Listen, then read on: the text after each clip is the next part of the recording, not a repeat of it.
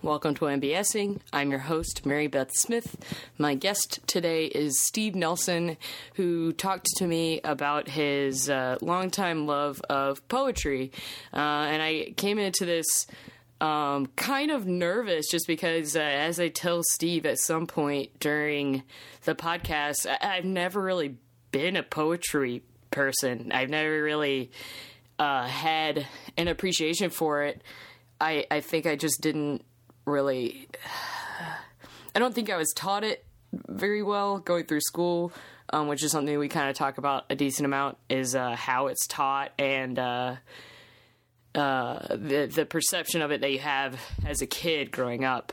So I don't know. It never got it. And now I think I have a deeper appreciation for it just from Steve talking to me about it and why it means so much to him. And I really, really enjoyed this. Steve's a great, funny, passionate person, incredible improviser, and is just very in tune with, I think, his own artistic tendencies and those of the performers around him and the community in general. Just a great guy to pick the brain of, and I was very glad to have him for this wonderful, wonderful episode. So I don't want to belabor the point anymore. I want you guys to get into this because I really loved it. I was going to take next week off. It is Christmas Eve, would be the day that I would typically release a podcast. But I had a brainstorm moment, I guess, of a guest that I wanted to get in touch with, and it worked out. So I have kind of a special little Christmas gift for next week that I think will be a lot of fun. So look forward to that. I may still take the week after that off, which I believe would be New Year's Eve. But who knows, guys? You know, you don't need to know. You're in the here and now. I'm the one thinking ahead. It's my duty to keep doing this, and my absolute pleasure. So look forward to that, and also look forward to this weekend when the Annoyance Christmas pageant that I've been plugging for the last few weeks comes to a close. On Friday at 8 at the Annoyance Theater and Sunday at 3 o'clock in the afternoon at the Annoyance Theater will be the last two performances of Charlie Brown Christmas and Rudolph the Red-Nosed Reindeer, performed by a live cast. Yes, they are live versions of those beloved Christmas specials, and I play a myriad of characters, and it's a lot of fun, especially for youngsters and those young at heart. So if you're interested in that at all, come check it out. And you know what? Enjoy these last few days of pre-Christmas fun and parties and camaraderie and spirit. It's a nice time of year, and it's definitely been the kind of year, and especially the last few months, where drawing close to those we love and being thankful for what we have in the face of some less than ideal things going on around us and in the world at the time is good and important. So be thankful for what you have, and think about what your verse will be about. Hey, yeah, I did it. All right, enough of that. More of this. Enjoy my wonderful guest, Steve Nelson. It was at the very end of this article that was just very silly about, like, it was like Channing Tatum writes emails exactly like you think Channing Tatum saw that. writes emails. Yeah, I read it because about that? I was curious. That was just like mentioned at the very end of the Channing Tatum like piece. But I was curious. I was like, what am I supposed to think? How am I supposed to think Channing Tatum writes emails? And it was basically it was an email that was in response to when 22 Jump Street became the second highest opening weekend of any R-rated comedy, unseating Ted. Okay. And the whole body of the email was just, fuck yeah, fuck you, Ted. Like, and then he was like, 22 Jump Street forever, motherfuckers.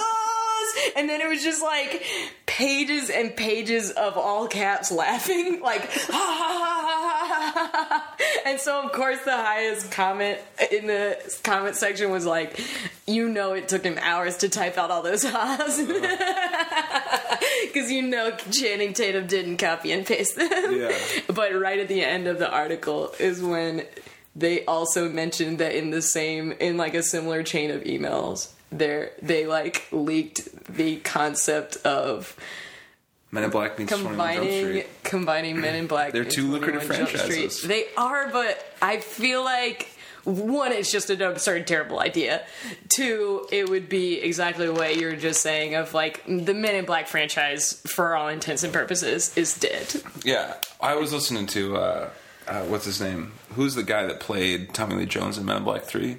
Oh, I have no idea. It's Josh Brolin. Oh, Josh Brolin, yeah. Josh Brolin was on Terry Gross, and he was talking and they were actually talking about Men in Black 3 as if it was like Terry Gross is talking movie. about. Well, Terry Gross is like, and what was your process doing to get into the character of Tommy Lee Jones? And I want to be like, and he was like very like, oh, I did this and this, and I was just like, why are we talking about this movie? Especially when you're talking to Josh Brolin, who's been in like so many things where you could actually talk to him interestingly about character and why are you talking about this trash movie?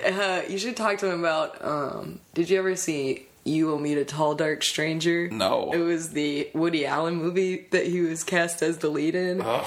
Talk about garbage movies. Yeah. Was it a 90s one or a 2000 one? No, it came out in like either 09 or 2010. I think I saw it.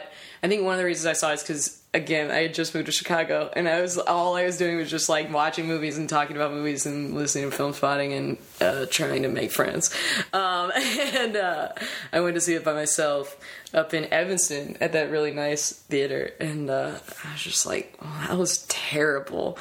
And he was just so miscast. Like he was playing a writer, and he was supposed to be this like very down, a down and out writer, being and like, God, he was so miscast. It was not good.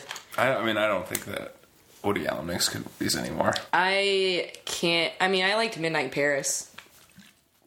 I liked everyone in the supporting cast of that. Yeah, that's fair. They were doing the historical characters, but I hated Owen Wilson, and I thought Rachel McAdams. I was like, Rachel McAdams. This is not a real person. That's easily the worst part of that movie. Yeah. It's borderline unwatchable. I totally agree with you on that. And it's not her. No. It's the way you wrote this like a shrew that doesn't exist. She's awful. Yeah. And I really like Rachel McAdams. Me too. It was hard to see her play such an unlikable character. Yeah. I totally agree with you on that. But other than that, like, what has he done in even the last, 10 years? It's also trash. I feel like, and they're like, everyone, people that like fans of his talk about, oh, he's got such discipline and all this stuff. And it's like, well, he can write a screenplay in a year, but, it's crap. It's not a good movie. Yeah. And also, I've heard a lot that he's not a very hands-on director. Yeah, he doesn't give anybody direction. So it's like, how driven are you if you're not actually doing very much work? That's kind of how I see it. Did you see Blue Jasmine? Yes. I felt like that one, I didn't like it. And one of the things that I thought was especially telling about this that wasn't in other movies was there were some shots that were really weird. Yes. Like the pickups that he shot were the person would be not looking where they're supposed to be looking. Yeah. Especially there was a scene towards the end. Well, I think Andrew Dice Clay isn't in very many scenes. Mm-hmm. There's a scene towards the end with him and Kate Beckinsale or fucking Kate Blanchett's character. That was it looked like it was on a green screen. Yeah. It looked bad. Yeah. It just, like, I thought she was amazing in it, but, I mean, she's just a really good actress, Sure. you know? Like, and it was an interesting, you know, role for her to play, but I agree with you. A lot of the rest of it didn't really work for me. I thought she did a good performance, but I was just like, why do I care about this person? Yeah. I don't care. And like, she could play this. It's an incredible performance to embody this thing, but it's like ultimately like, I don't care at all about this awful, awful human. It's funny. I feel like I had a conversation with Thomas Kelly where he said essentially the same thing. It wasn't as bad a person. He just didn't care about he didn't care about Llewyn Davis. Yeah. Inside Llewyn Davis. Fair. And I really liked that movie, but in talking to him about it, I could totally see where he was coming from. And the phrase he said about it was, he said he felt like the whole movie was a bunch of sour candies being packaged up and someone trying to sell them to him as though it was sweet. Yeah. Like, and I was like, whoa! It was this like really cool sentence that I think you could probably describe a decent amount of those types of like anti-protagonists with that kind of sentence. It's almost, I think it's similar with Blue Jasmine. Yeah, which is like absolutely. One of the reasons why I brought it up. Yeah, well, I think that's such a trend now. You know, like so many movies have that kind of thing. Like you could say Nightcrawler, yeah, for sure. And you know, I think for me sometimes, and I think I diagnose it to be like, I like a more traditional narrative. Yeah, I remember that, like, you saying that. I have to root for at least one person. If not, then it's like, it could be shot beautifully, you know, the performances could be great, but if like, I don't care if anyone lives or fucking dies in it, then I don't care. Yeah, that's fair. I was trying to think, I just saw something like that recently where I was supposed to care about people and I didn't at all. But I'm not going to be able to remember what it was. But yeah, I think that's totally fair. And I don't know. Nightcrawler just worked for me, man. Sure, no, a lot of people did. But I can totally see it not working. I can totally see not getting into that, like, I mean, he's obviously a horrendous person, Yeah. and you're never told anything. The thing is, I think that I liked that about it, and that's the aspect of it that, like, made it work way less for you, was like, why is this person the way that he is? Yeah, that like, I don't need backstory, but give me some inclination why, Right. because if not, then he's just a psychopath. Right. And if he's a psychopath, then I can't feel any empathy or identify with him in any way. Right. So then it's just like a video game or something. Yeah, you know? yeah. That's and interesting. especially with the Rene Russo stuff, it's like I have to see the angles on this thing, or else it's like, this is unwatchable. You know, to be like the manipulation that he like has with her. You know. Yeah, that's a good point. There are definitely, man, I just that like Mexican restaurant scene makes my skin crawl thinking about it. Yeah. Like, oof, what? It's just rough. Like I think he is a psychopath, or at least a sociopath. I don't think you're really given any indication to the contrary of that. But it's all like, I mean, he wins. You know? I mean, which is hard to watch. Yeah, I mean, it's an intriguing, you know, character, and I enjoyed the fact that, look, we get to see this kind of particular, you know, underground that I didn't even know really existed. Yeah. I mean, you know, but I think I just wanted something else to, you know, like just maybe some a little other more of that partner or something like that. Yeah, or instead of it feeling a little tacked too. on. Yeah, and I feel like and I thought that actor was good, but yeah, maybe we see him at home or see what his like, and not a lot. That's a good point. And I feel like maybe that was just the like other one other scene. Where you see, just a little something so I could get a little more dimension of it, so that there's stakes. But even when he does, it's like I don't even know anything about him. So you know, really, really quickly, have you seen any of The Comeback, the Lisa Kudrow HBO show? I've heard it's great. I just finished the first season last night, and her character, the lead, is an absolutely deplorable person. Just terrible, terrible, terrible. And somehow you root for her. And one of the most interesting things about the last few episodes, I started the first episode of the second season today, and it's like completely different because they actually did the like 10-year time jump that happened between the two seasons, which is totally interesting and cool. But one of the most interesting things about the show is Laura Silverman plays the producer of her reality show.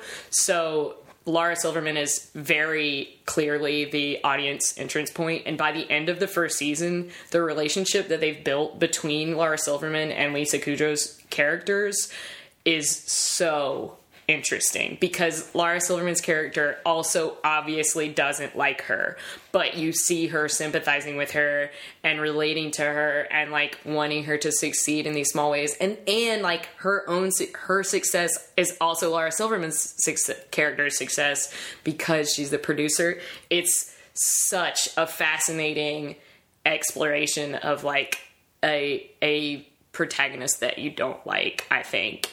And especially, and I love seeing that it's like two really strong female characters being played by two really strong female actresses, female actors. I can't recommend it enough. Yeah, I'm so excited to watch the rest of the second season. Anyway, it felt pertinent. Yeah, that's a good. I mean, yeah, I think you need those examples to balance it out. Yeah, it's just like, because it does. It's a new kind of narrative structure, and it certainly works in some respects. I mean, I would say even like in a way, Michael Scott, sure, but is like that. Yeah, know? and it also makes the moments where Michael Scott, where the like good things that he does, even more like poignant and heartbreaking. Yeah. And like seeing him be just endlessly supportive of people, even when it's like misplaced and terrible. Yeah. Well, I think you get those. That's why it works, is because you get those. And with a TV show, it's easier because you can play the long game. Exactly. And I think it's becoming more popular in TV shows to have unlikable protagonists in general. But that's a really good point, that with TV, you get every facet of the story.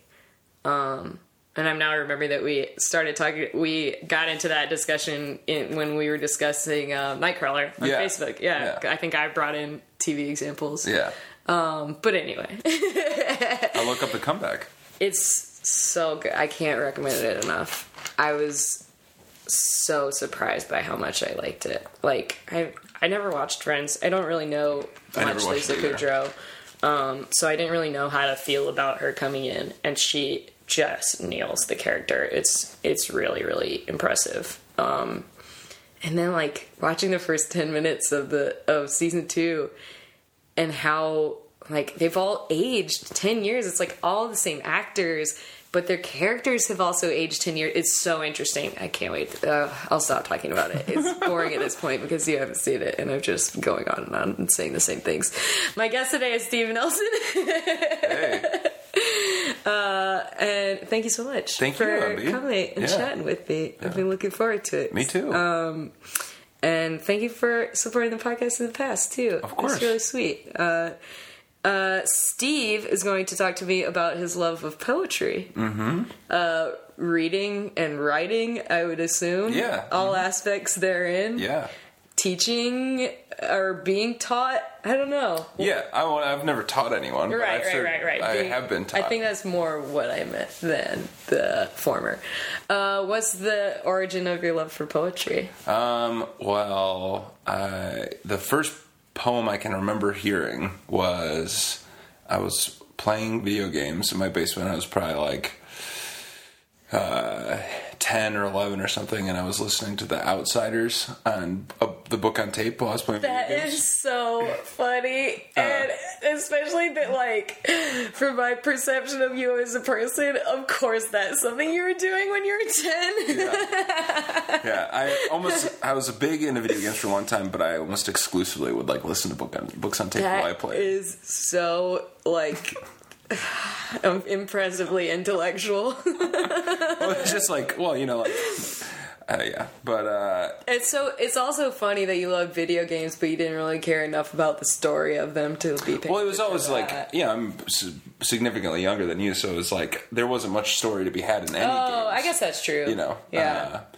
It was all like the same 10 seconds of a score repeated over and over again. I guess that's true. Like Sonic. But I was going to say, okay. Like so Sonic, Streets of Rage. We're talking Nintendo games. Yeah, Sega games. Or Sega games. Mm-hmm. But, excuse me. Yeah, so this is the book on tape, and then I'm sure most people know the book, The Outsiders, but, towards the end of it, it's like this Romeo and Juliet thing, the Socs and the Greasers. Socs?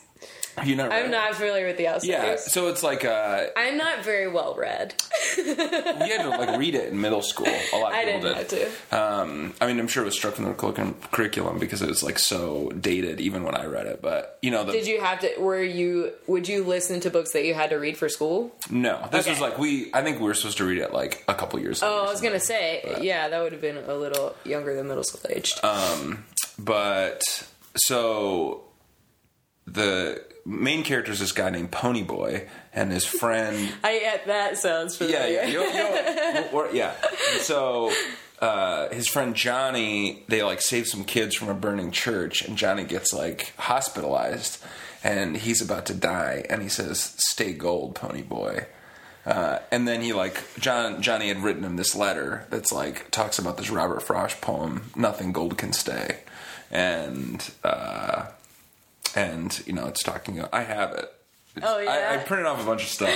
Yes. For context. I love it. Please. This is it. Nothing gold can stay.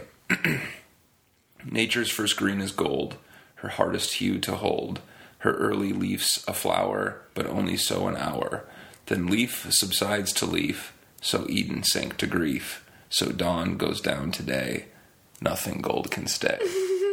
And so, like, in the book... That's great. Yeah. Johnny's like... He's talking about the gold, like, when you're a kid. So stay gold, pony boy. Oh, my gosh. So I heard that, and I was like, oh, man, that's so, like... So deep. Yeah, so deep, so interesting. And so then I, like, got a Robert Frost anthology and started reading his poems and stuff like that. So that seems like a pretty traditional entry point all in all. Yeah, I mean, I feel like that's probably the first poem, 80% of people in our generation. Two Roads. Yeah. Exactly. Yeah.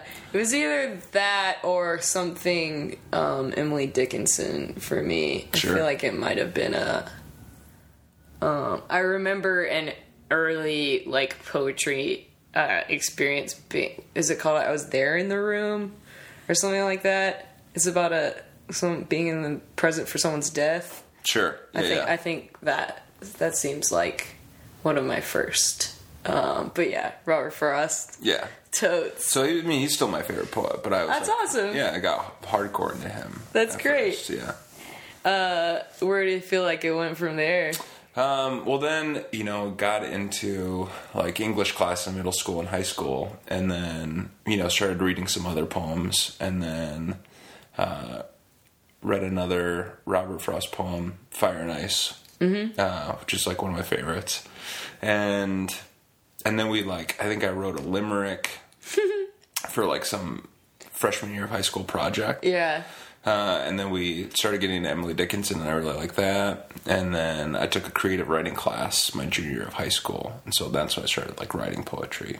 Gotcha. Yeah. Junior year. Yeah, I feel like that later in high school is when you start really getting into electives and kind of actually figuring out what kinds of things you like. Yeah. Because that was also when I started... I mean, I took chemistry when I was a sophomore. And when I took it, I was like, I think I'm going to like this. And then I totally liked it. Yeah. So I do... I mean... It's still so... I feel like I've been thinking a lot about, like...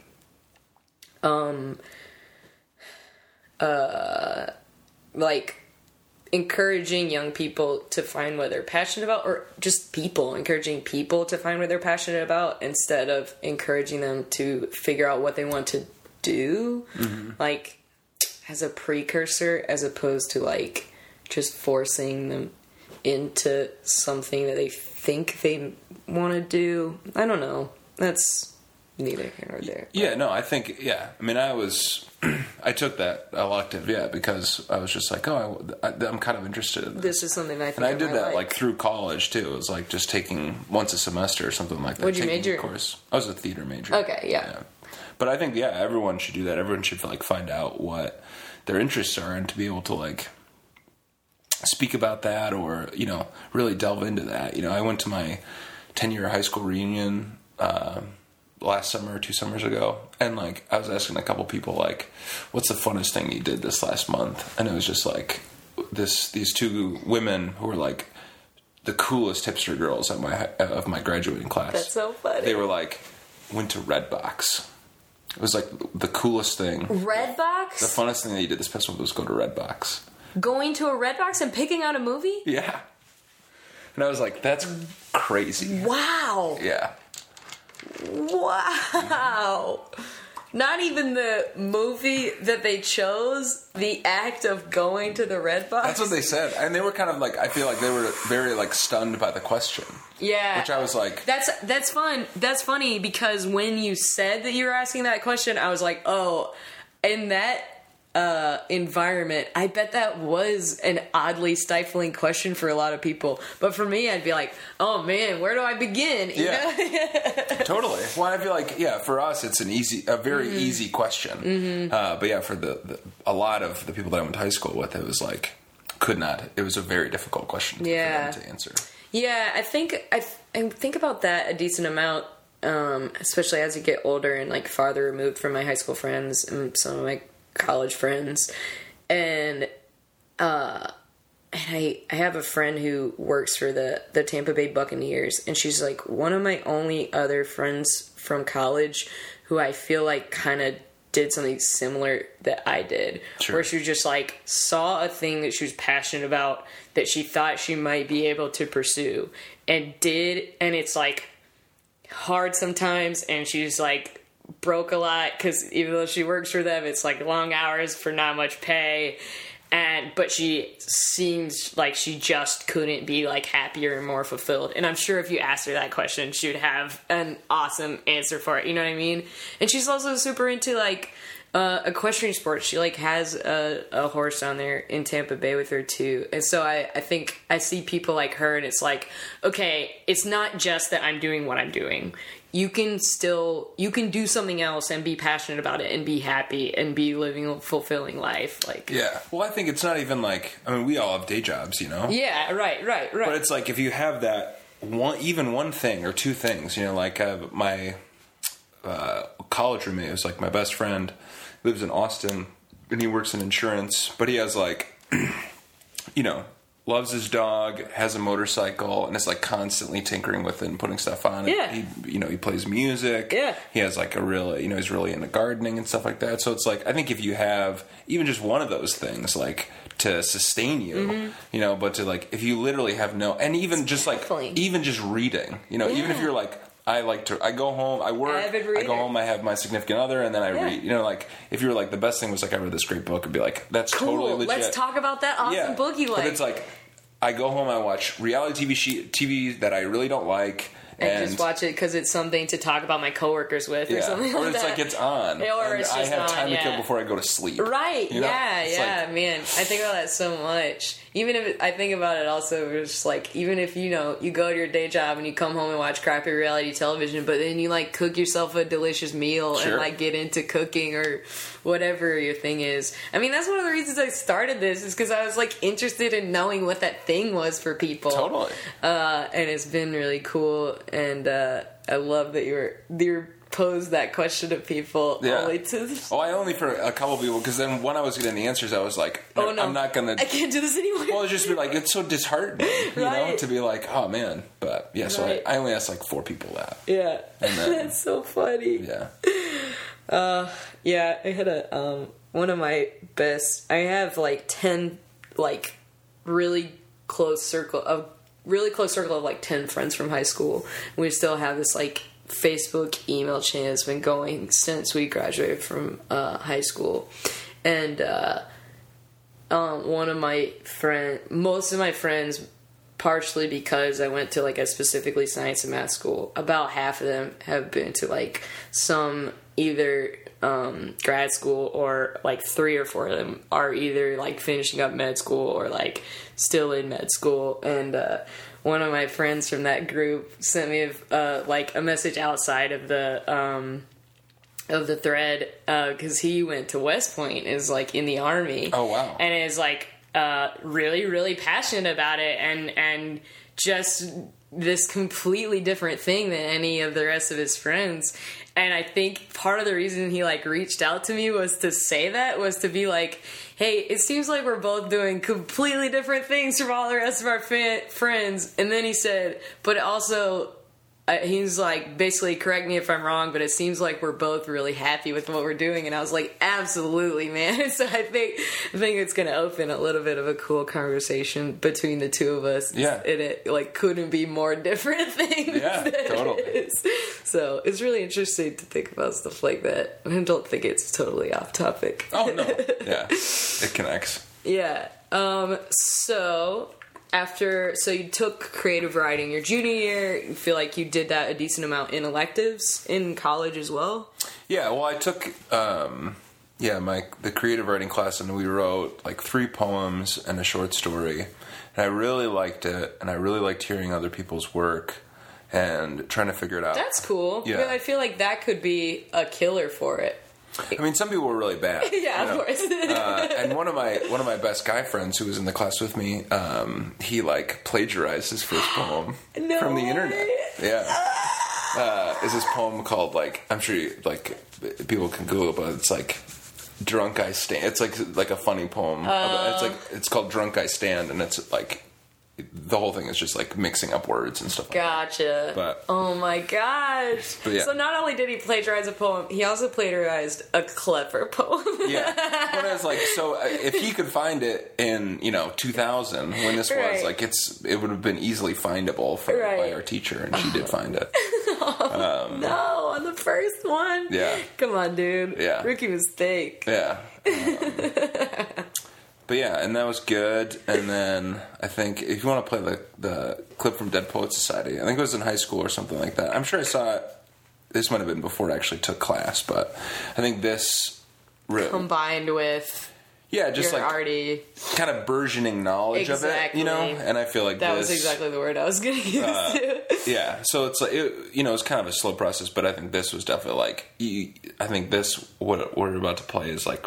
You get it's a very good, I mean, it's kind of too on the nose, and in hindsight, the movie's kind of cutesy, especially about poetry, which can be pretentious anyway. Mm-hmm. But I feel like it. Oh, yeah, we should definitely talk we'll about get that. But I feel like it's good it captures like how enlivening it can be, I think.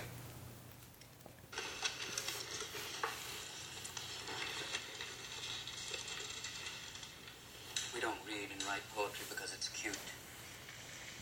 We read and write poetry because we are members of the human race. And the human race is filled with passion. Medicine, law, business, engineering, these are noble pursuits and necessary to sustain life. But poetry, beauty, romance, love, these are what we stay alive for. To quote from Whitman, "O me, O life, of the questions of these recurring, of the endless trains of the faithless, of cities filled with the foolish, what good amid these, O me, O life? Answer, that you are here, that life exists, and identity, that the powerful play goes on, and you may contribute a verse. That the powerful play goes on, and you may contribute a verse."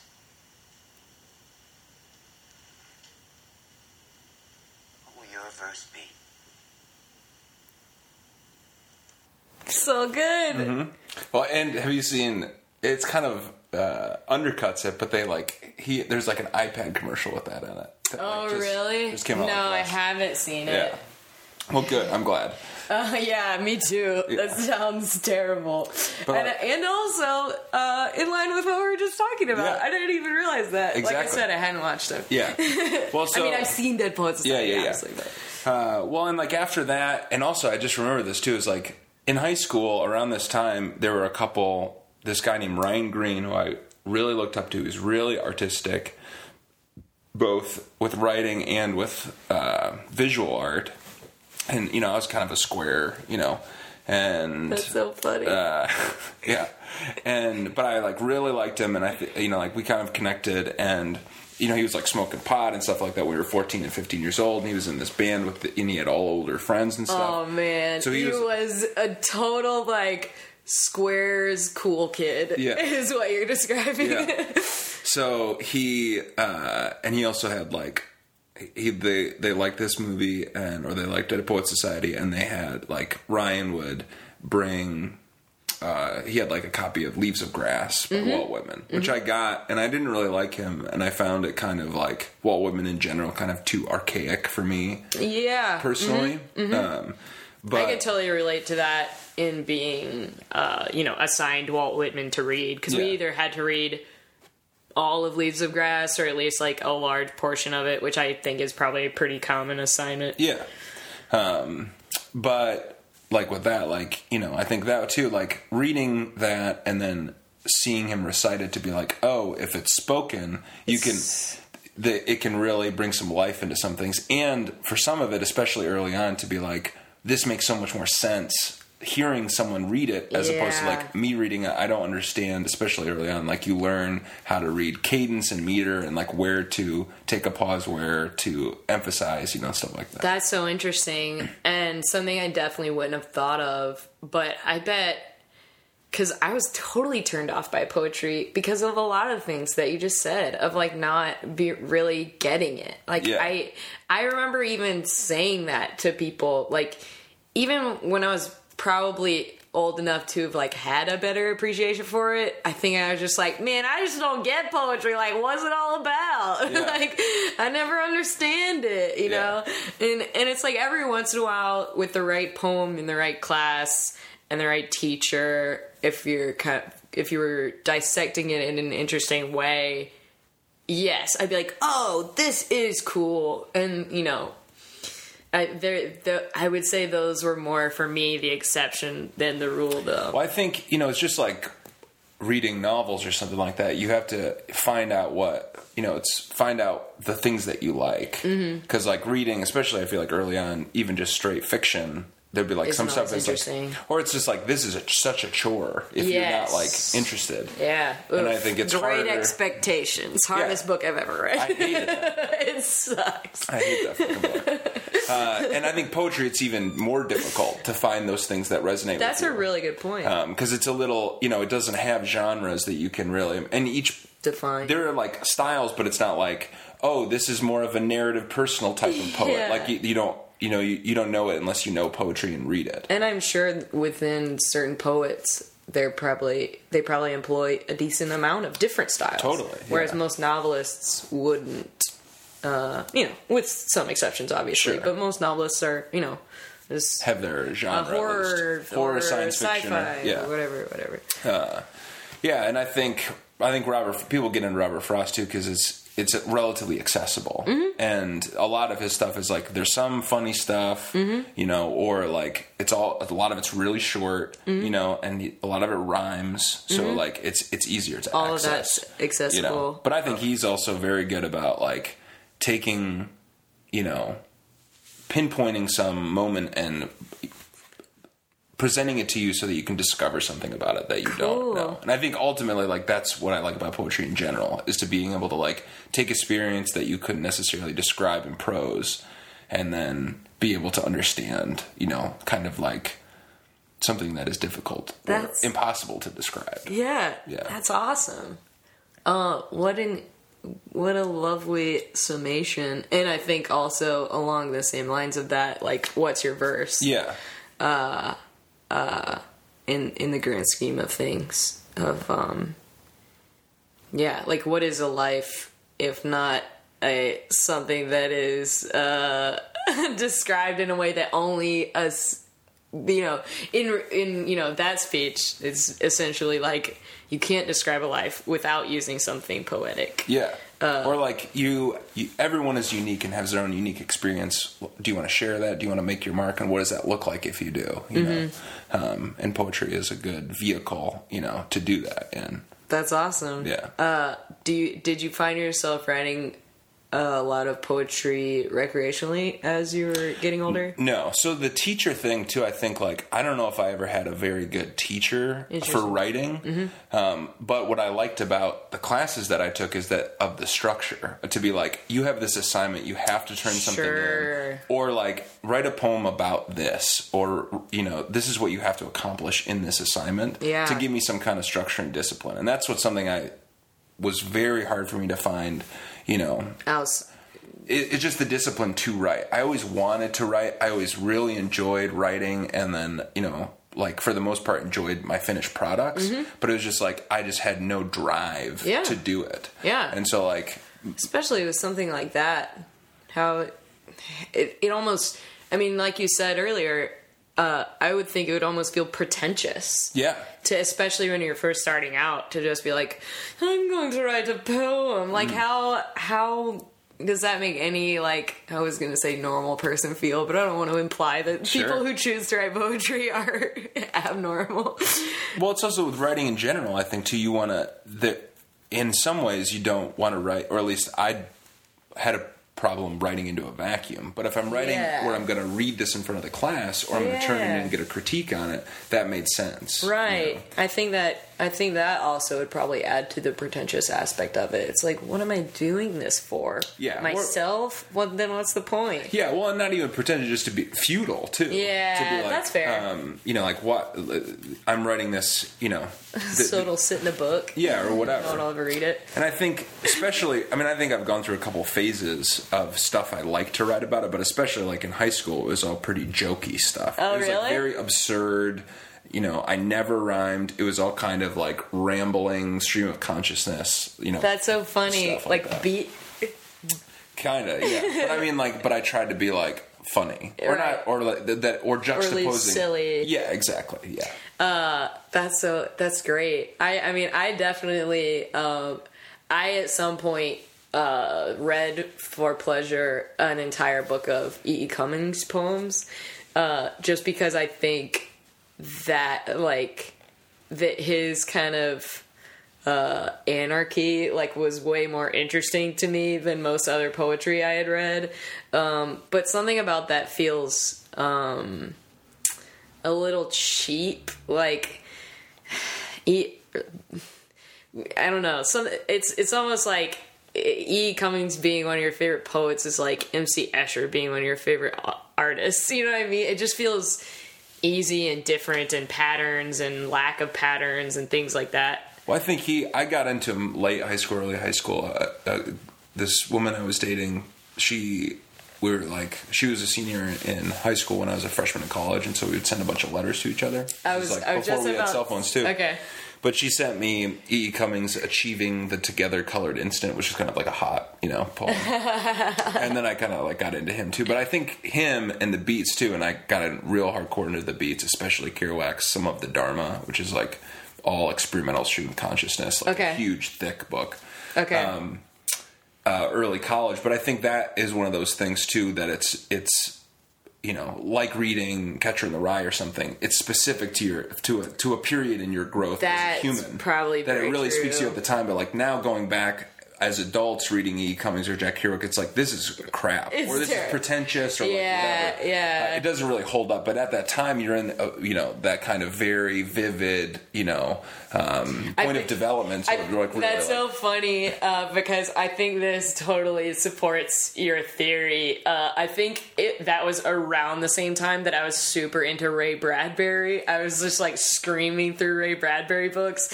I think I went through no, I was a weird kid overall, but I don't think I was as weird as maybe being super into Ray Bradbury books would indicate. But I also I don't know, loved wolves and sure. was a total nerd. Yeah. So maybe I'm just trying to be defensive of something that isn't necessary. No, but we all had our weird, kinks and stuff when we were growing up. Phases and interests. But there was some stuff that was just like too weird for me. I think that's more what I'm getting at, is that I couldn't. There were definitely things that would have been considered like super weird and absurd that were still like, ooh, I don't get this. I'm not into it. But, you know, the Cummings, Ray Bradburys of the world were still accessible enough for my weird side. Well, I think I went to the high school that I went to had like a creative and performing arts program. Cool. And then, I was a theater major in college, so like the arts was always kind of in there, you know, so I didn't, you know, there was never ever would like, they would be like so ostracized if anyone was like judging anyone for like the things they liked. Yeah. Interesting. Yeah, I think it's funny because I had a similar experience, but when I went to that math and science school, it was like, it was the first time I had ever really felt totally free to just like the things I liked and be like more true to myself and really come into my own, because I think I was still so preoccupied with like what everyone else thought of me before that. Sure. And just like being the smart kid. And then it was like, oh, there's a bunch of nerdy smart people here. I have to find another thing that makes me interesting. All right, I can do this. Cool. Yeah, it was definitely very, very important time in my development as a human being. And I had 2 really cool, really different English teachers while I was there too.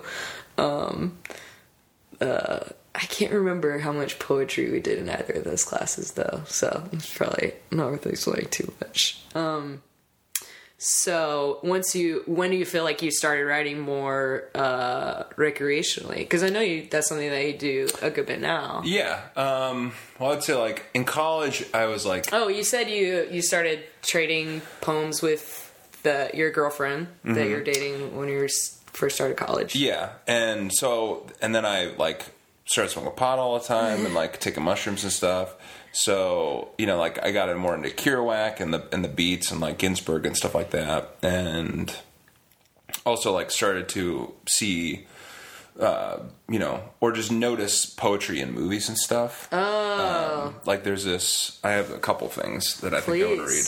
But like there's this, there's a poem in G.I. Jane. What? That Viggo Mortensen, he recites that I saw at the time, which I was like, oh, it's cool. You ready? Yeah. It's called Self-Pity. I try to do it like Viggo does it in the movie. I never saw a wild thing sorry for itself. A small bird will drop frozen dead from a bough without ever having felt sorry for itself. That's the whole poem? Yeah, that's it. That's by D.H. Lawrence. How great. But I like... What's the context of that in the movie? He's like... Have you seen the movie? I don't think so. If I have, it's been a very long time. Well, so he's the trainer of these Navy SEALs, and Demi Moore is like the first person, the first woman to do it. And so and so it's just like during a training sequence, they're all like totally strung out and like doing all these athletics, and so he's supposed to be like encouraging. Yeah, no, it's supposed to be like don't pity yourself, like like do what I tell you, like I guess that's what I meant by encouraging was like fucking suck it up, you buttholes. Exactly. Yeah. And then I also saw this movie Slam. I think I've heard of it, but I've definitely never seen it. It stars this guy Saul Williams, who is kind of like credited, I think, for being like one of the godfathers of slam poetry. Interesting. And he's like, goes to prison and, uses poetry and like stuff like that to work through stuff or whatever. It's about him? Mm-hmm. Okay. I mean, it's like he wrote it and like, I don't know if he directed it or whatever, but I mean, it's a fictitious movie, but, gotcha. But he uses it's kind of like semi-autobiographical. Gotcha. But around college too, my sister sent me this poem, which like really I liked, and it's his, Saul Williams. I rushed home from life to life, asleep, my dreams waiting to not be remembered, my days remembered past, and I yearn for the strength and courage to sucker punch moments so that they may swell and ripen black and blue like sweetest night. That's great. And it's called Slam, too? The movie's called Slam. The movie's called Slam. Yeah. This is from, like, some selection that he has, and none of the poems in it have any... titles. Yeah. Gotcha. And then the other movie I had around the same time is In the Bedroom. And then this part that we're going to play. Really, like... Yeah. I'll bet a buck. Raise a buck.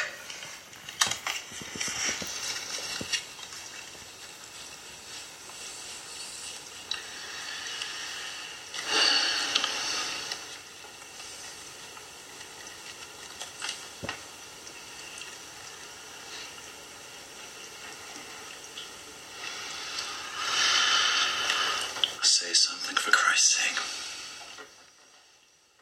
Quit pussyfooting around me. You want me to stare at these cards all night?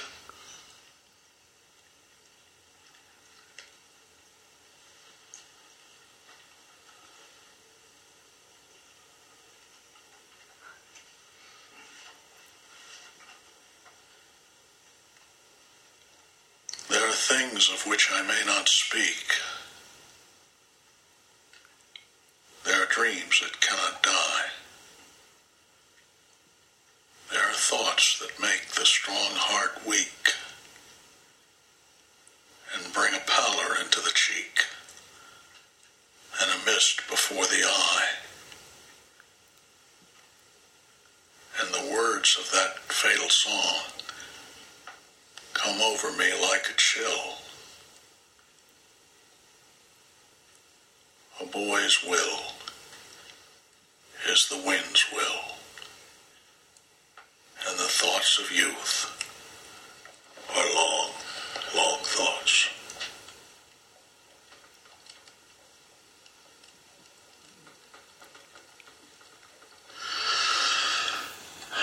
Okay, you got the two.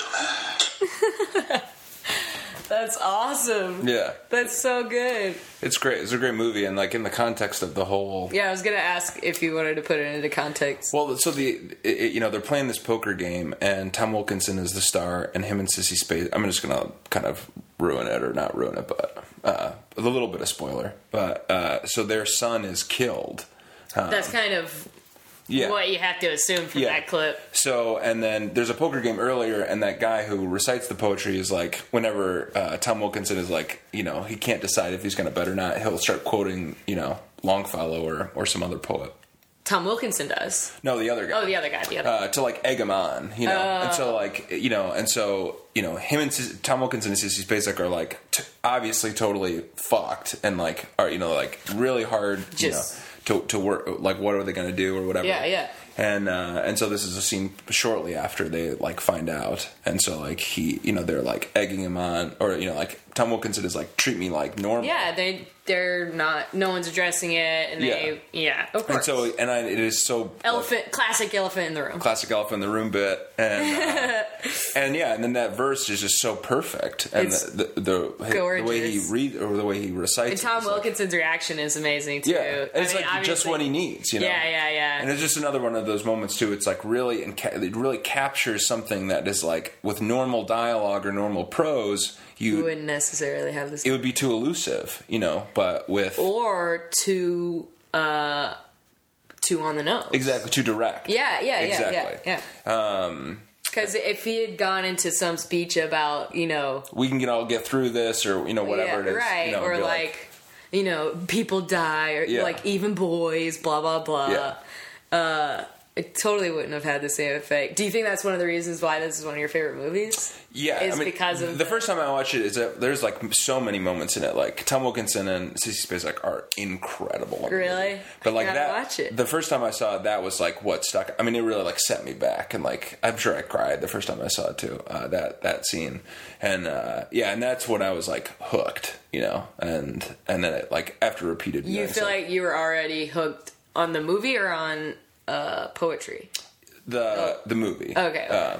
But I think too that was like a very influential moment to and some of these other movies like like you reading poetry alone in your room or something like that, you don't really realize or get a sense of what the impact can be. But something like this, you're like, wow, like this can be, can really function in an artistic way, in an emotional way, that really, that nothing else can do.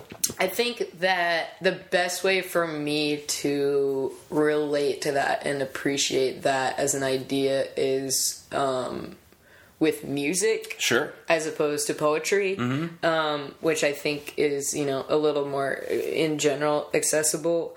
And just, like, more my inclinations. I'm a total, like, musical person, like literally musicals like interest me and I like them, and that's like that's the crux of a good musical, is that the song starts when words can't express how you're feeling anymore. Exactly. Yeah. And I think that there are similar inclinations there, and there are so many movies that I like, or moments in movies that I like, that involve going to a song instead of words. I don't know how you feel about it, but I really love the movie Stranger Than Fiction. I love that movie.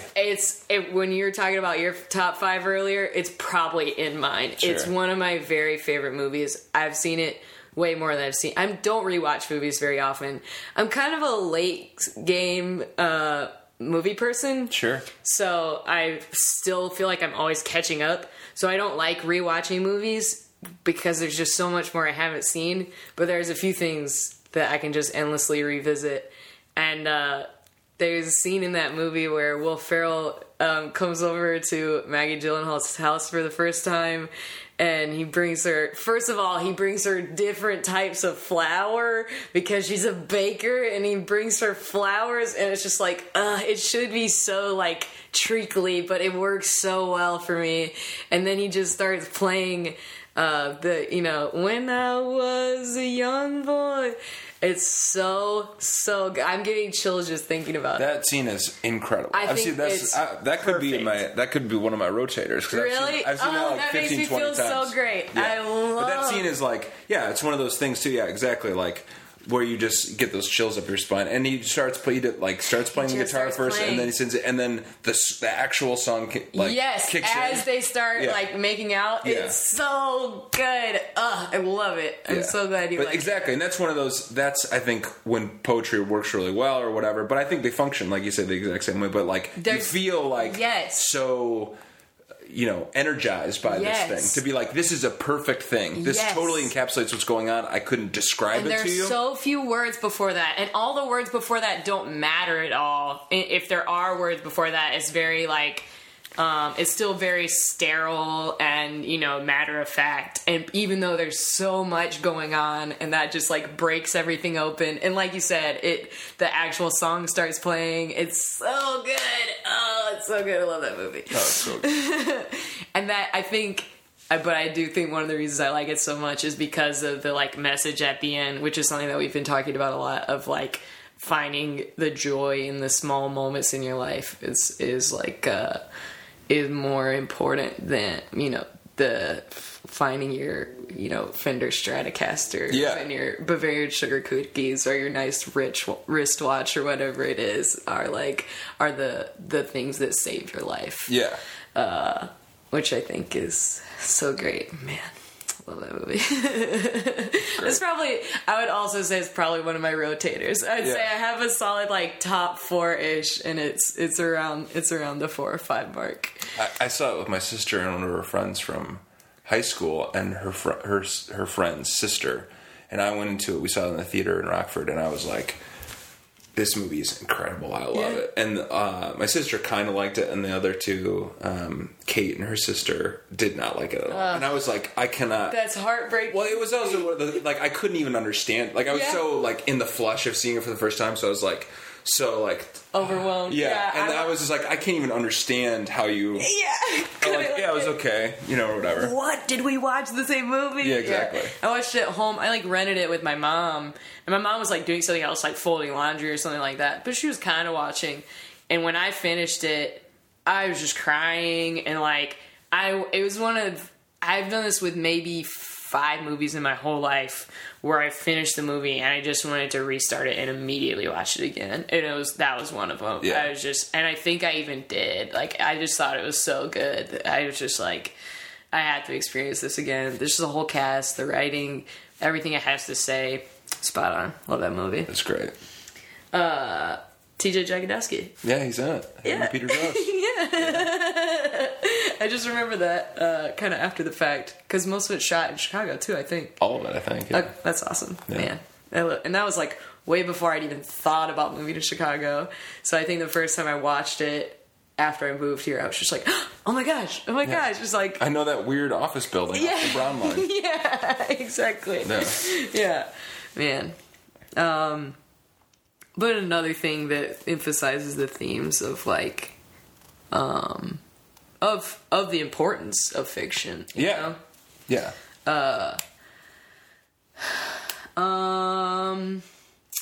So there was something. Oh, I was gonna say earlier that I feel like poetry, especially for a lot of young people when they're growing up, all stems out of like writing bad poetry for a girlfriend or a boyfriend. Especially, I feel like males, that's such a like stereotypical thing of writing all this poetry about a girl you love and being melodramatic. And do you ever feel like you went through phases like that? No. Really? I mean, I don't think I wrote.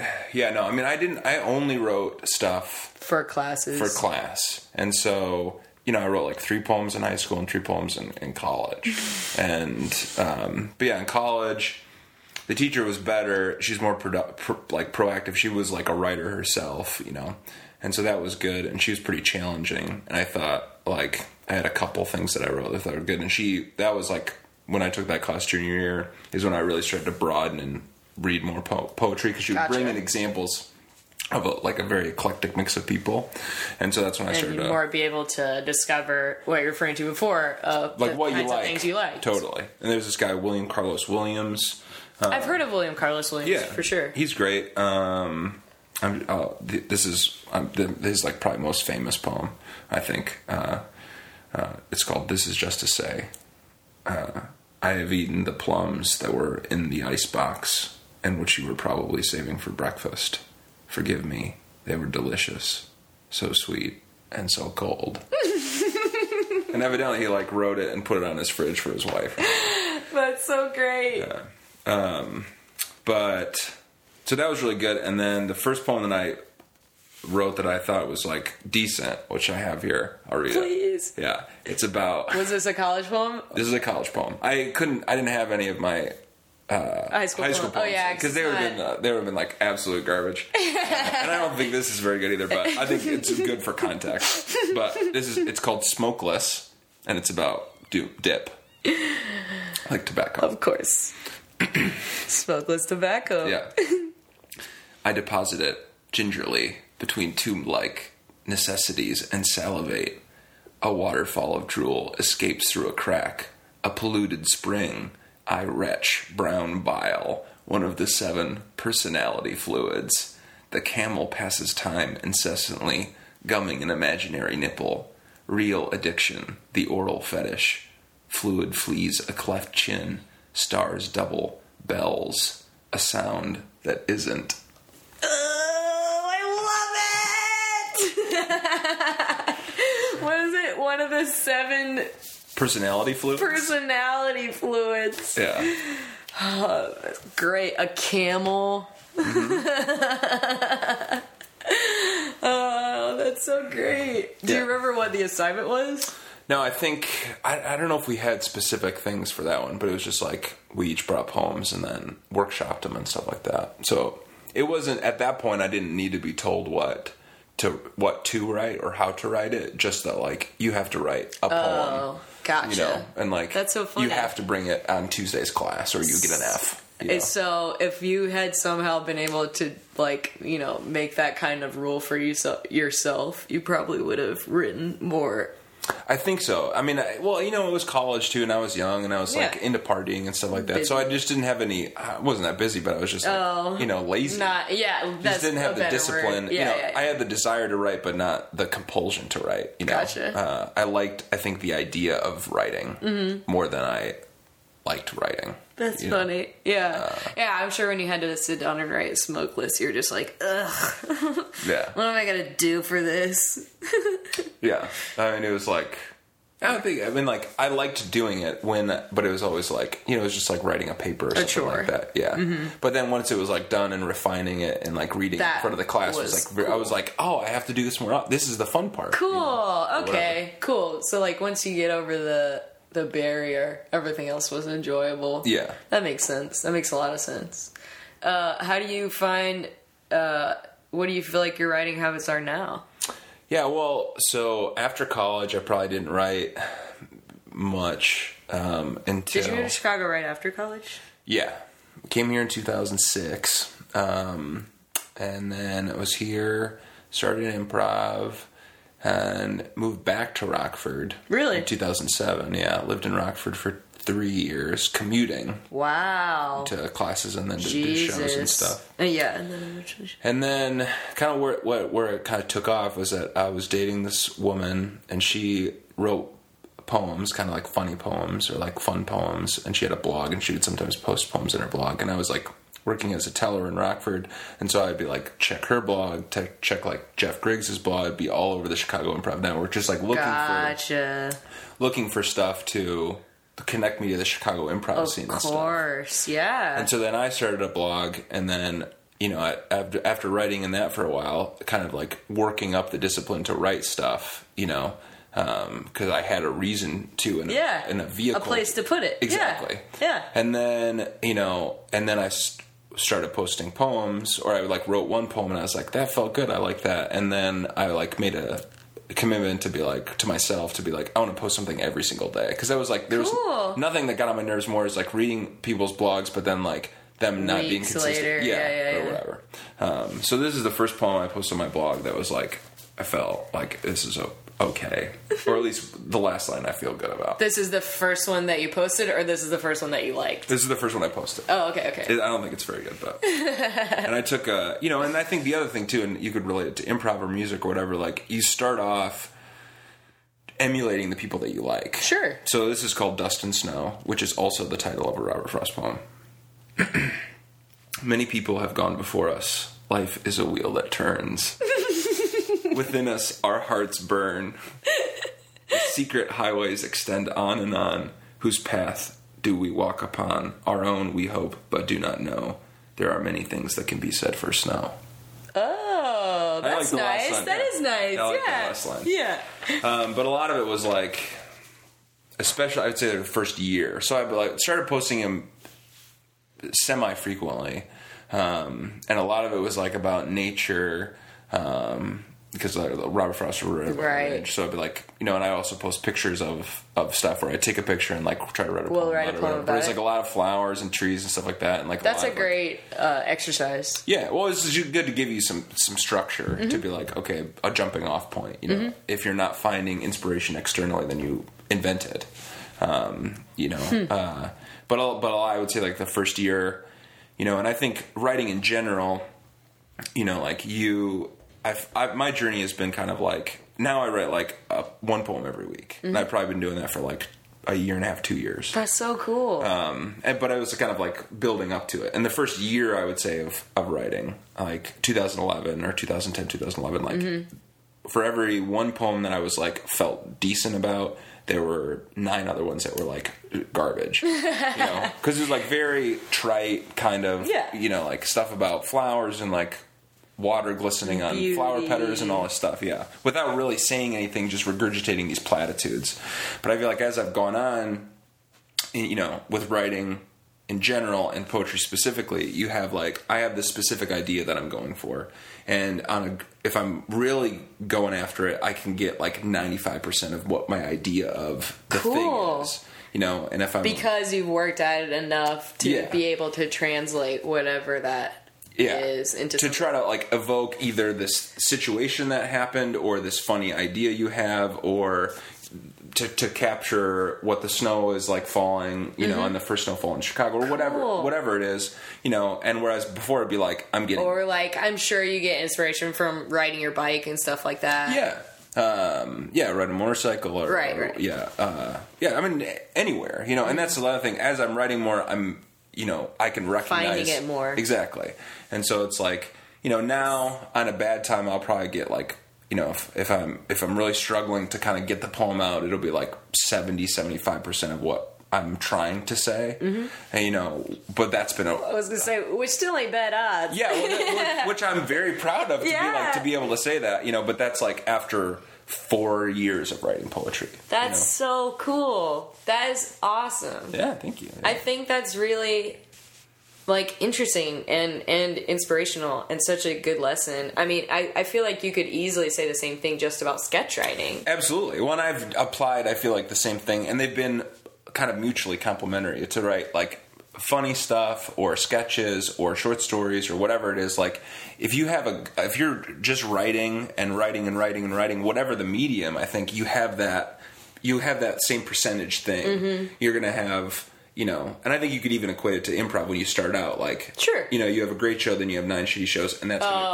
be smaller and smaller. Improv for sure is all about hit ratio. I mean, not all about hit ratio, but like when you're talking about good improv, you're talking about increasing your hit ratio.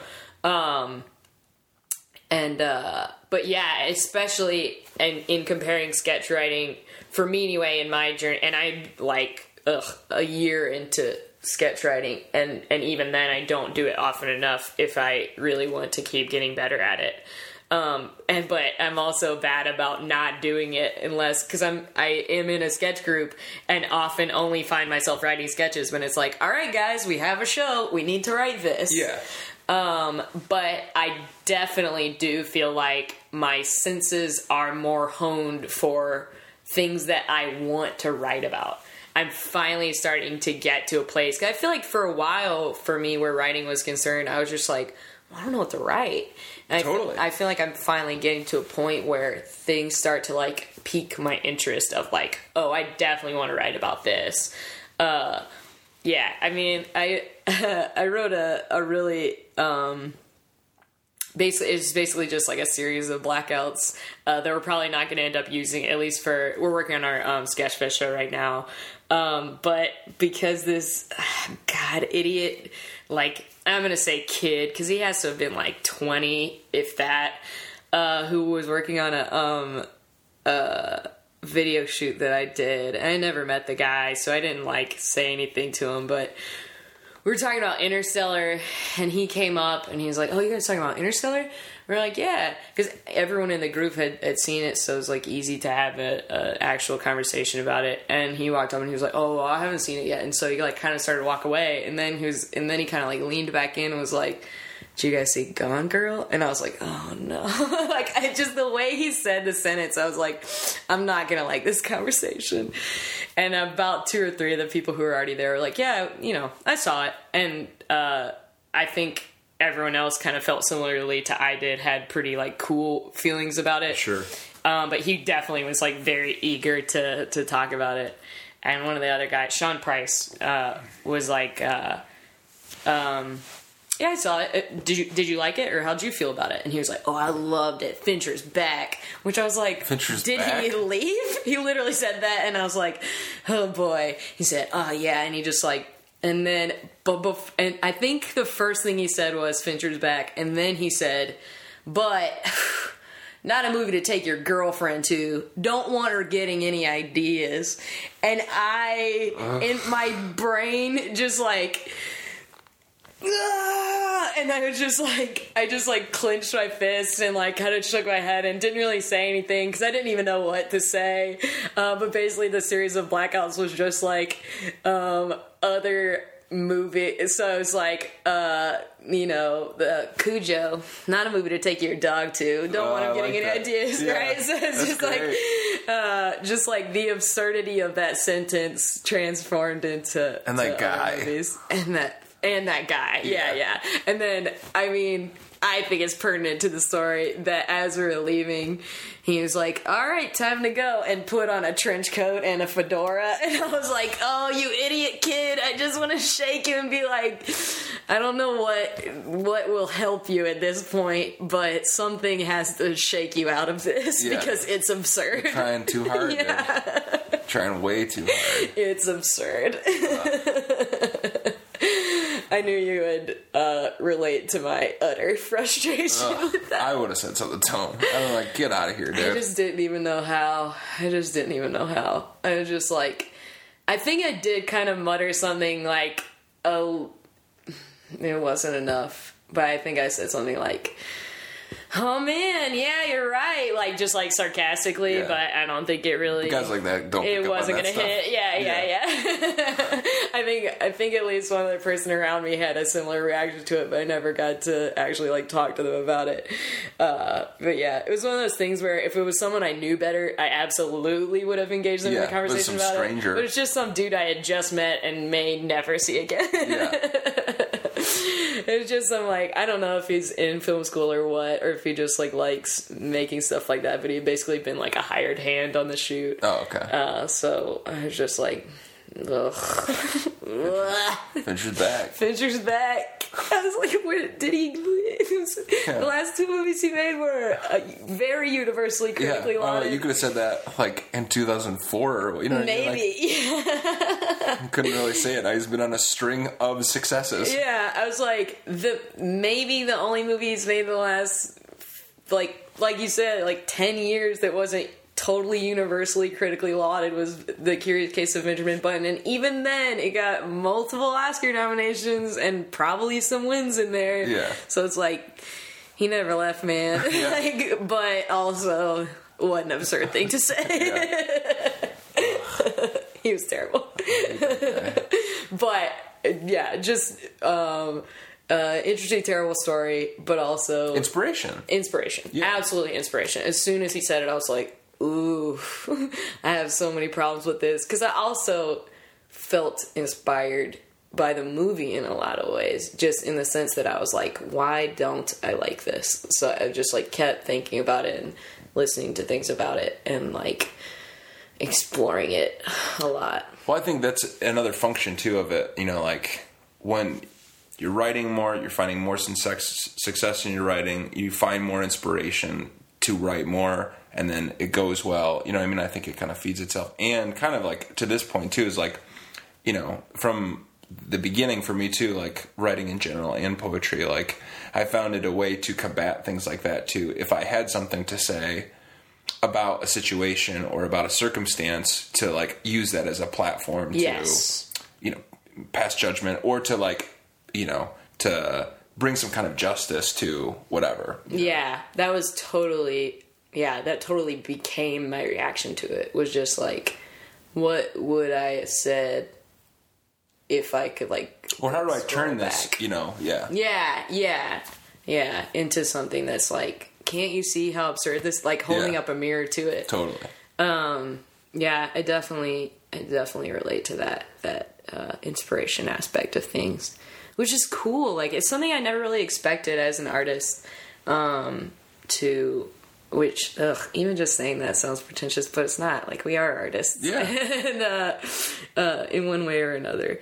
I don't know. I think that has been a cool discovery for me, even in the last, like, few months of my life, which makes me remember how much I still am, like, growing and learning in this community and the things that we're doing. Well, I think if you're in a good place, you always are. You know, you're always searching for that next project or the next challenge or the next you know, whatever. And as long as you're open and you know, you'll be provided those like moments that spark something. You know? And those, you know, and then doing the work about those things, that's where you get growth. You know, to be like, you have this shitty thing with this idiot in a trench coat. You write stuff about it, put it up, and move on. Yeah. Even just having written it made me feel better about it, and like talking to people about it and being like, isn't this absurd? And everyone being like, yes, that's absurd.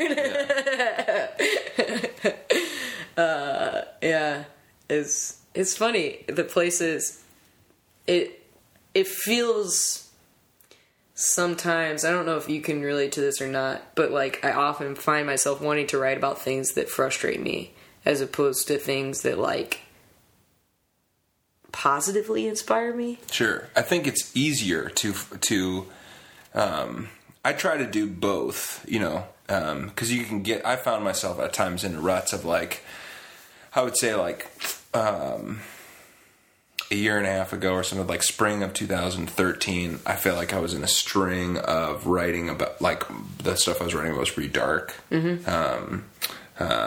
And so for like months and months, like 6 months straight. You know? Wow.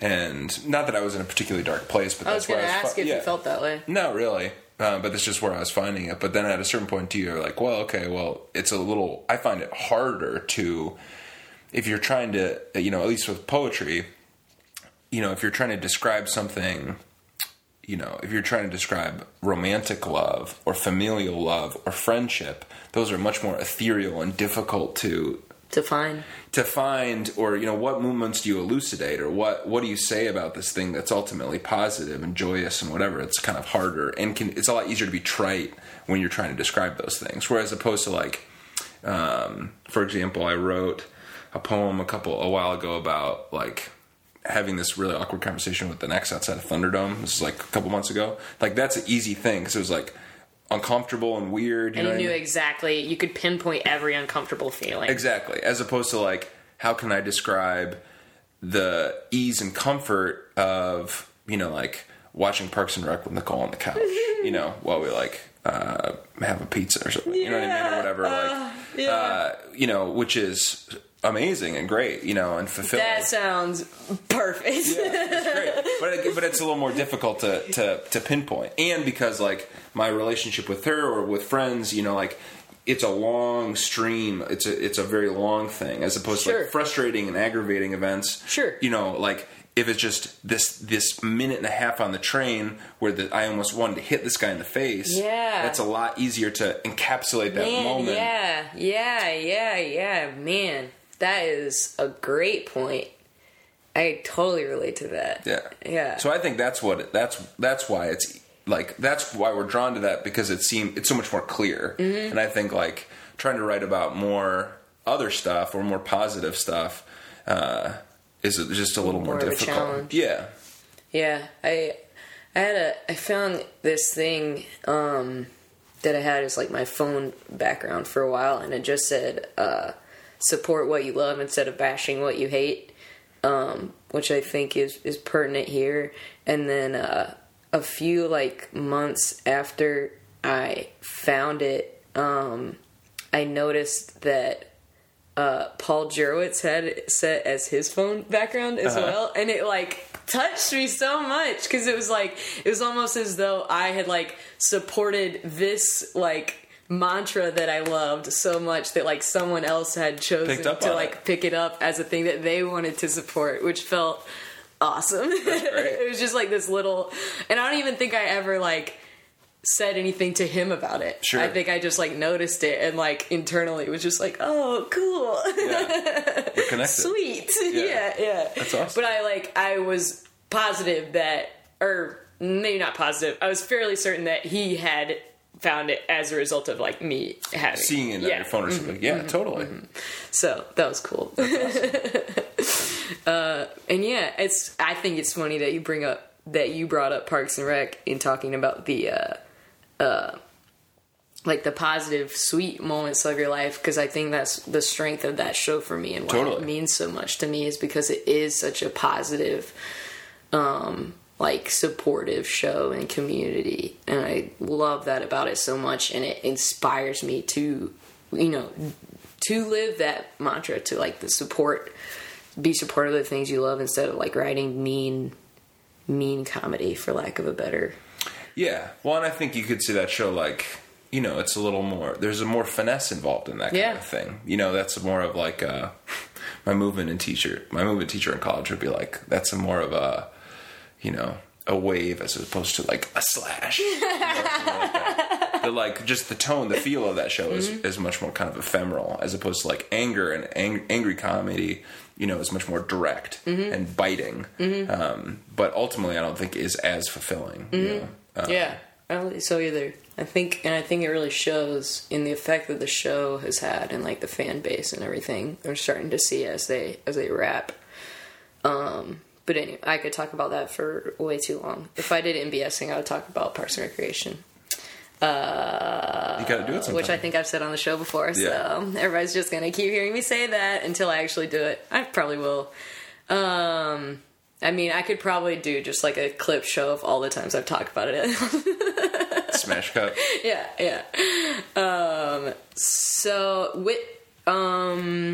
Let's see. I have had the pleasure of seeing you share some of your poetry in our run that we were doing at the Annoyance, and I loved selfishly the anti-comedies. I love them so much. I'll read this one.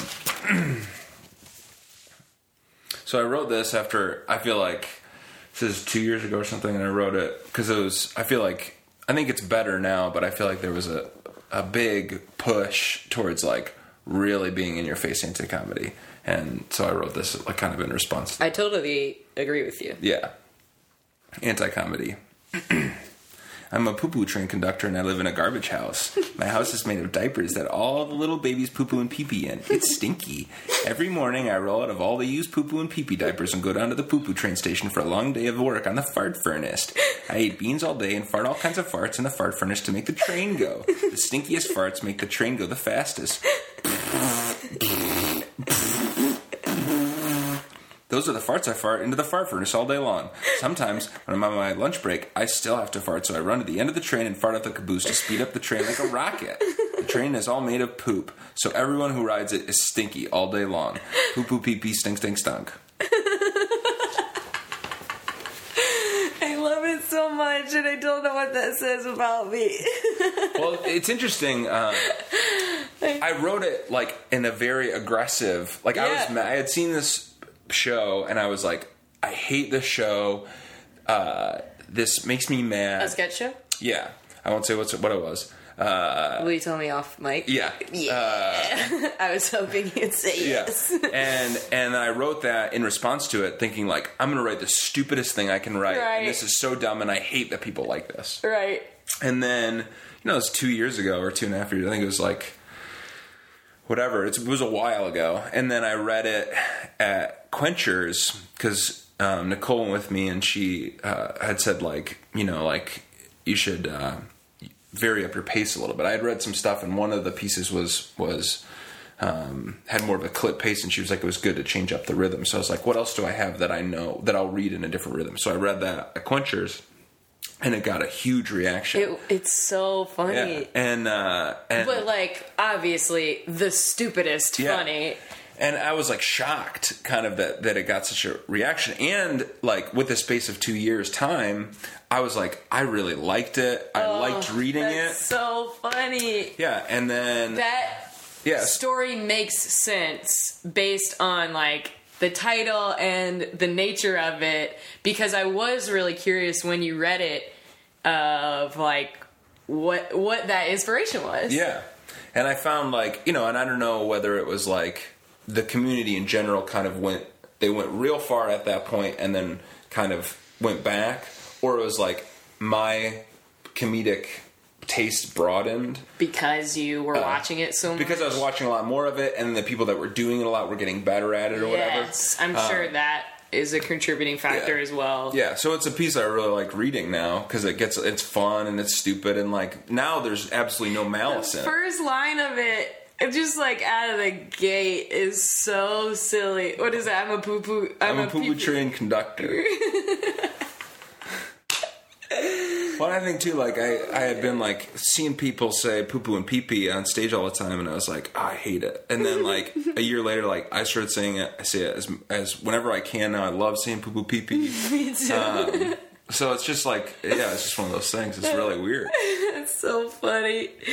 I mean, we just were at the best actor in town at the same time. There was the longest sketch in the show was about Papa Pee. Yeah, it was about Papa Pee. And I think it was Meg Johns told me I never asked anybody in the cast about it, but Meg Johns said something to the effect of she thinks that they did it on purpose as a jab to Mick because he hates potty humor so much that they were just like, watch us do the longest scene in our show about poo-poo and pee-pee. Yeah. Well, I think too, like it's interesting now, stuff like that. Like there seems to be ulterior motive and more things going on. Like that show was like one of my favorite shows I've seen the whole year. Great. So it was absolutely great. But it was one of those things too where I think it's like it's not anti-comedy. You know, it's like it's both comedy and anti-comedy. It's both. They're both like sending up theater and acting while also actually doing good theater and giving great performances. Yes, that's a great assessment. So I think it's like hitting both of those things. And with that sketch too, they're self-aware about it as opposed to like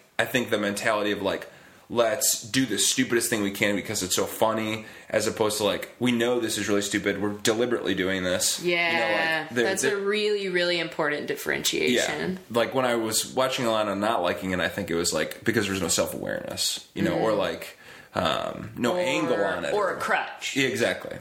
Yeah, that's really important, and I think I get that way with anti-comedy, not necessarily where like poo-poo pee-pee is concerned, but more where just like going absurd for the sake of being absurd is concerned, which I know is shades of the same thing you were saying.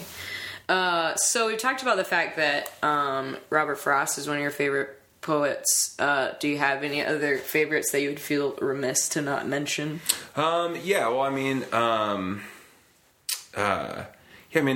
the other thing I think I should talk about too is that like, please, if there's anything else that we haven't naturally hit, go. Yeah, well, my grandmother was really into poetry, and we really didn't have that very good of a relationship. Just we're not close, and it was kind of contentious. Interesting. For a long time, and then when I started to write more and more poetry, like in the past couple of years, she was big into poetry and a poet. And then for her birthday this past winter, I got like a moleskin and I transcribed all my poems into it and gave her like the anthology of Steve Nelson as That's today. Really cool. Yeah. Did she appreciate it? She absolutely loved it. And it's kind of like given us a connection that we have never had before. That's awesome. Yeah. How cool. It was great. And then... Did she ever write anything or share anything with you? Yeah, so then that sparked... And I'm like, I would really never talk to my grandma. We weren't mean to each other or anything, but like, we just didn't talk. Didn't have a relationship. Yeah, and it was like, she was like kind of weird when I was growing up, and so that was kind of like, okay, cool, like once I'm old enough, we're not really gonna talk. Gotcha. But then she sent me some thank you card, you know, like telling me how much like which ones she really liked, and you know, like sent like a haiku that she wrote, and then so ever since then we've been corresponding. So it's been like almost a year now. Of like every month, I'll send her the 4 or 5 poems that I've written that month, it once and a then week. like you know check-in letter, and then she'll you know like send me back some clippings that she saw, or like she sent me a couple of books of like how to write, or anthologies that she liked, or stuff that she's writing and stuff like that. Man, how great is that? It's really awesome. So, and I'm sure it was like so unexpected for you. I was shocked. You know what I mean? I knew that she would like the gift, but I had no idea that it would turn into this thing. Fun.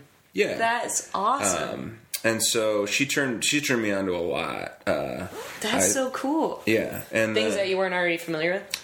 I mean, names that I'd heard but never really delved into. Because again, I mean, even now having a pretty good sense, I feel like, of what I like and what I don't like. You know, I mean, like there's just names on a bookshelf. You know, but Billy Collins is like her favorite poet. So I really like him a lot. Mary Oliver, she sent me a couple things by her, and she's like very much about nature and stuff like that. And it's like none of it rhymes. It's kind of, you know, more kind of narrative a little bit or whatever. I'll read a couple things. What time are we at? We're at like an hour 30, I think. Okay. So Yep, almost exactly. We've definitely got time. Okay. Not loads, but time. What is it? That's something good. I was gonna mark this, but No worries, man. You're already so prepared with all the things you printed out and such. And the clips. Yeah. It's great. Well, I feel like if we're going to talk about poetry, I got to have poetry in it. Yeah. That's a fair point. Yeah. This is one of Mary Allers. 3 things to remember. As long as you're dancing, you can break the rules. Sometimes breaking the rules is just extending the rules. Sometimes there are no rules. I love that. I totally love that. Yeah, she's awesome. And a lot of it's like, I think she lives on, a house in Colorado in the mountains and stuff. So a lot of it's about the mountains and nature, and it's like really cool. So that's one of hers. One of Billy Collins's that I really like. I'm trying to find it really fast. Are these like contemporary poets? Yes. So they're both living. They both seem like very new anthologies. This is one of the reasons that I asked. Yeah. She lives in Colorado. I don't know where he lives, but they're both still alive. They're older. They're probably like 50s, 60s. It's cool, though. I just feel like that's something you don't really think about. Poetry seems like something, and maybe this is just me being someone who's never really had a distinct interest in it, but it seems less like in the zeitgeist at any given time. You know what I mean?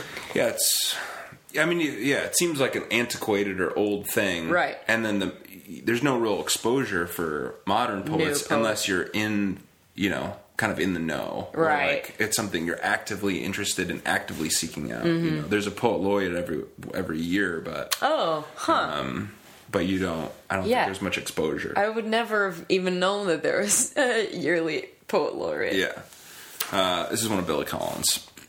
No time. In a rush this weekday morning, I tap the horn as I speed past the cemetery, where my parents lie buried, side by side under a smooth slab of granite. Then, all day long, I think of him rising up to give me that look of knowing disapproval, while my mother calmly tells him to lie back down. That is also so great. Yeah. And I feel like a great example of what we were talking about earlier, being inspired by a moment that you find a way to describe. Yeah, or to heighten it, or Yeah. Gorgeous. I love both of those. Yeah, they're great. I can totally see why you got into them. Let's see, the other poets.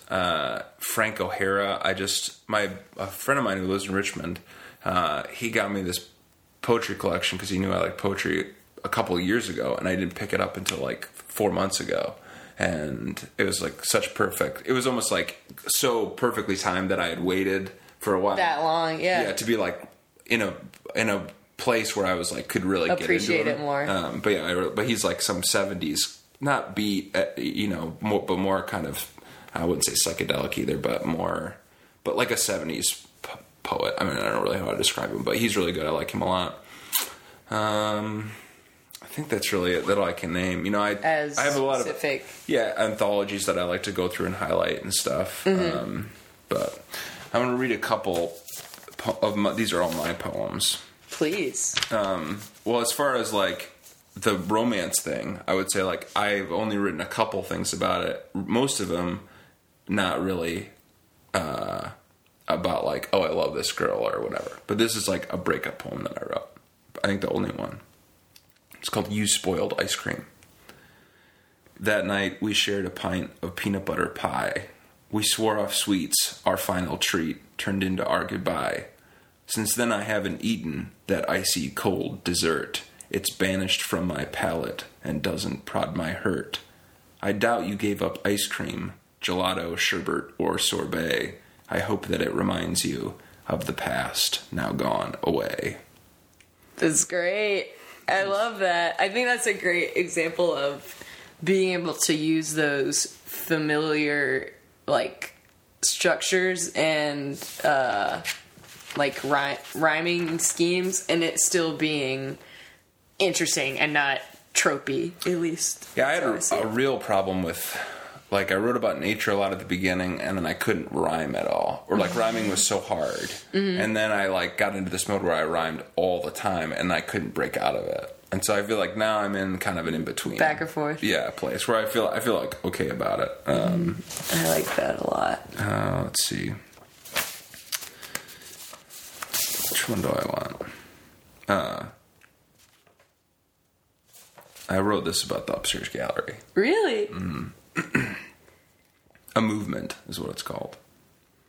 Ascending a stack of stairs, anticipating judging glares, relief like a light snow, a bed rich for the coming grow.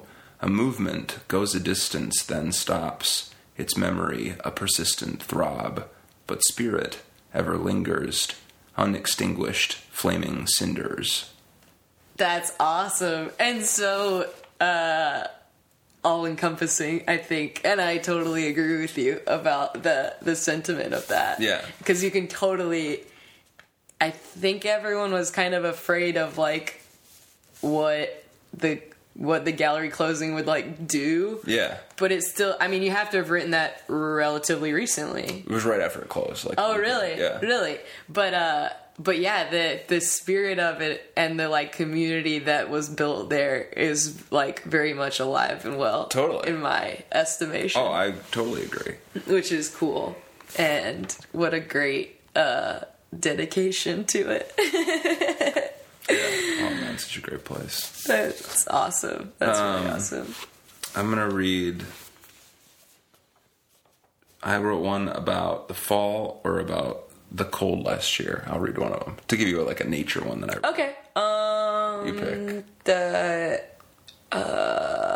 Read the fall one. Okay. I don't want to think about it. Okay. That's fair. It's called Middle West. Swaying stalks rasp and rustle, hard husks hang, plump for plucking, timid tassels whine and whisper, fields of corn, dry and golden, stretch for miles like an earthbound ocean. Love it. Love all the alliterations. That's why I go through phases too, where I'll like... Where you like alliteration purposely. Well, I like can't stop myself. Really? You know, like, yeah. It's so satisfying. I think any sense of structure, I feel like, can be satisfying. Well, that's the thing too that I found too is like once you have some ability, you know, or like once you feel okay with your skills, you can kind of play up those things. So I can go to be like, oh, I like these two words together. I'm going to try to have alliteration for every line of this thing. And plucking. Yeah. And see if it works, you know. As opposed to like worrying about like, is this poem going to work? You can kind of like have a little more fun with it. Yeah, of course. Yeah, I mean, it's just, I would imagine that it's just like any other art form, especially improv, learning all the tools. Yeah, and see where you can stretch. And then actually being able to apply them and into something that you want to say. Yeah. in an interesting way. I'll just read one more, and I'll be done with reading. Please.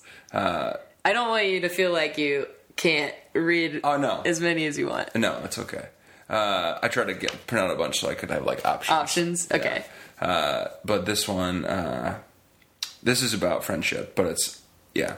So I was going to collaborate with this person, but then it like didn't work out. It fell through. So this is about that. It's called In or Out. Emotions rise with questions of commitment, strung out and spread thin. Chewing schedules, battling ifs. A friendship hangs on the weight of a decision. Tears, fears, and panic, soothed by time and reflection. Present, an inevitable selection. Friends still, both with relief. A collaboration not meant to be. Love it. That's great. Yeah. I love that, man. It's so...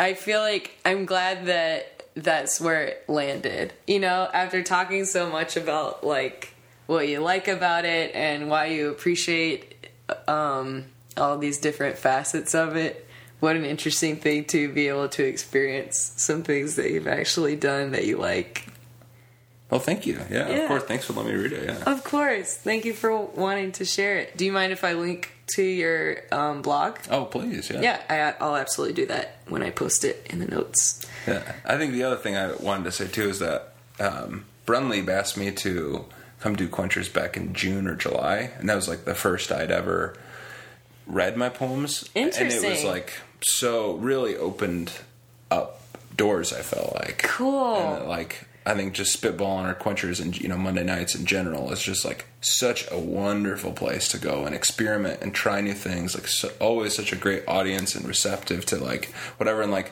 most of these aren't fun. I mean, I have like Anti-Comedy and Anti-Comedy 2. Those are like my 2 funny poems out of 150. That's so funny. But even so, like people are like very like, I was like very scared to go read them. Really? Yeah. And then it went like really, people seem to be very appreciative of it. It seems like that would be a good house for it. Exactly. Yeah. But also, I never felt like, I always felt like it was really cool when you shared it before that annoyance run, and it never felt out of place there either, I don't think. Yeah, well, I think that's what I learned doing it first at Quenchers. We're like, oh, this is, you pick the right piece, and it can fit, Cool. whatever. That's really cool. We've obviously talked about this a lot, especially because it's such a, creative endeavor. But how do you feel like your love of poetry has influenced you both creatively and your life in general? Yeah, I think, creatively, but it kind of feeds both. Mm-hmm. They're not necessarily separate. Exclusive. Yeah, exactly. But I feel like writing poetry and having it's like a good thing to have a specific thing that's given me discipline and given me... Oh gosh, I can totally relate to that. Yeah. Where this specifically is concerned. Yeah. And having that structure to be like, I'm going to write a poem a week regardless. Mm-hmm. And then also through that, having some facility or feeling like my facility with language is broadened so that like... I feel like I can be sometimes more articulate or turn a phrase if I'm doing improv, for example. Oh, sure. Yeah. And certainly, like, because I have a fluidity with writing poetry, that absolutely translates to a fluidity of writing sketch or a narrative script. Yeah. Because, like, now writing is not a chore at all. If I have an idea, I can sit down and write it. And there's no, like... I don't know, feel like it, or I'm not sitting in front of the computer, like, whatever. I mean, it may not be very good, but I know how to go back and revise now. Sure. And I think the other thing, and again, it's not necessarily because of poetry and relates to other things, it's kind of both and, but like seeking out those things of inspiration, being more aware and training myself to find things and being like, oh, I want to highlight this thing, or this is exciting or interesting or funny, and being able to see those moments as opposed to like, I feel like at the beginning when you're trying to figure it out, you expect, or at least I did, like you expect it to come to you. Yes, absolutely. And if you're doing that, I think you're missing out on a lot, or your output isn't going to be very high. If you're just like waiting to be inspired as opposed to actively seeking inspiration and looking for it. Mm-hmm. That's great. Nice button. No, okay. Yeah. All totally relatable. And of course those things, it's funny, thinking about how that, whether you're seeking it for the purposes of writing or vice versa, whether the writing is what makes you look differently, it's probably some of both still, even at this point. Yeah. Thank you so much. Thank you. This has been so great. This has been so wonderful. Thank you so much. It's great. Absolutely. Steve, I love you, and I mean that. I love you too. Flaming red, flaming red, flaming red, flaming red, flaming. Walking in my red shoes now, get so worn out. I'm walking in my red shoes now, soles are torn out. I'm walking in my red shoes now, holy is Jesus. I'm walking in my red shoes now.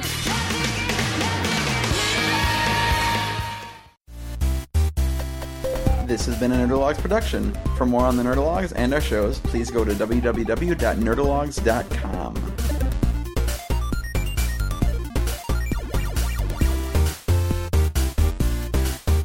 Thank you all. I am GrabBot23548X.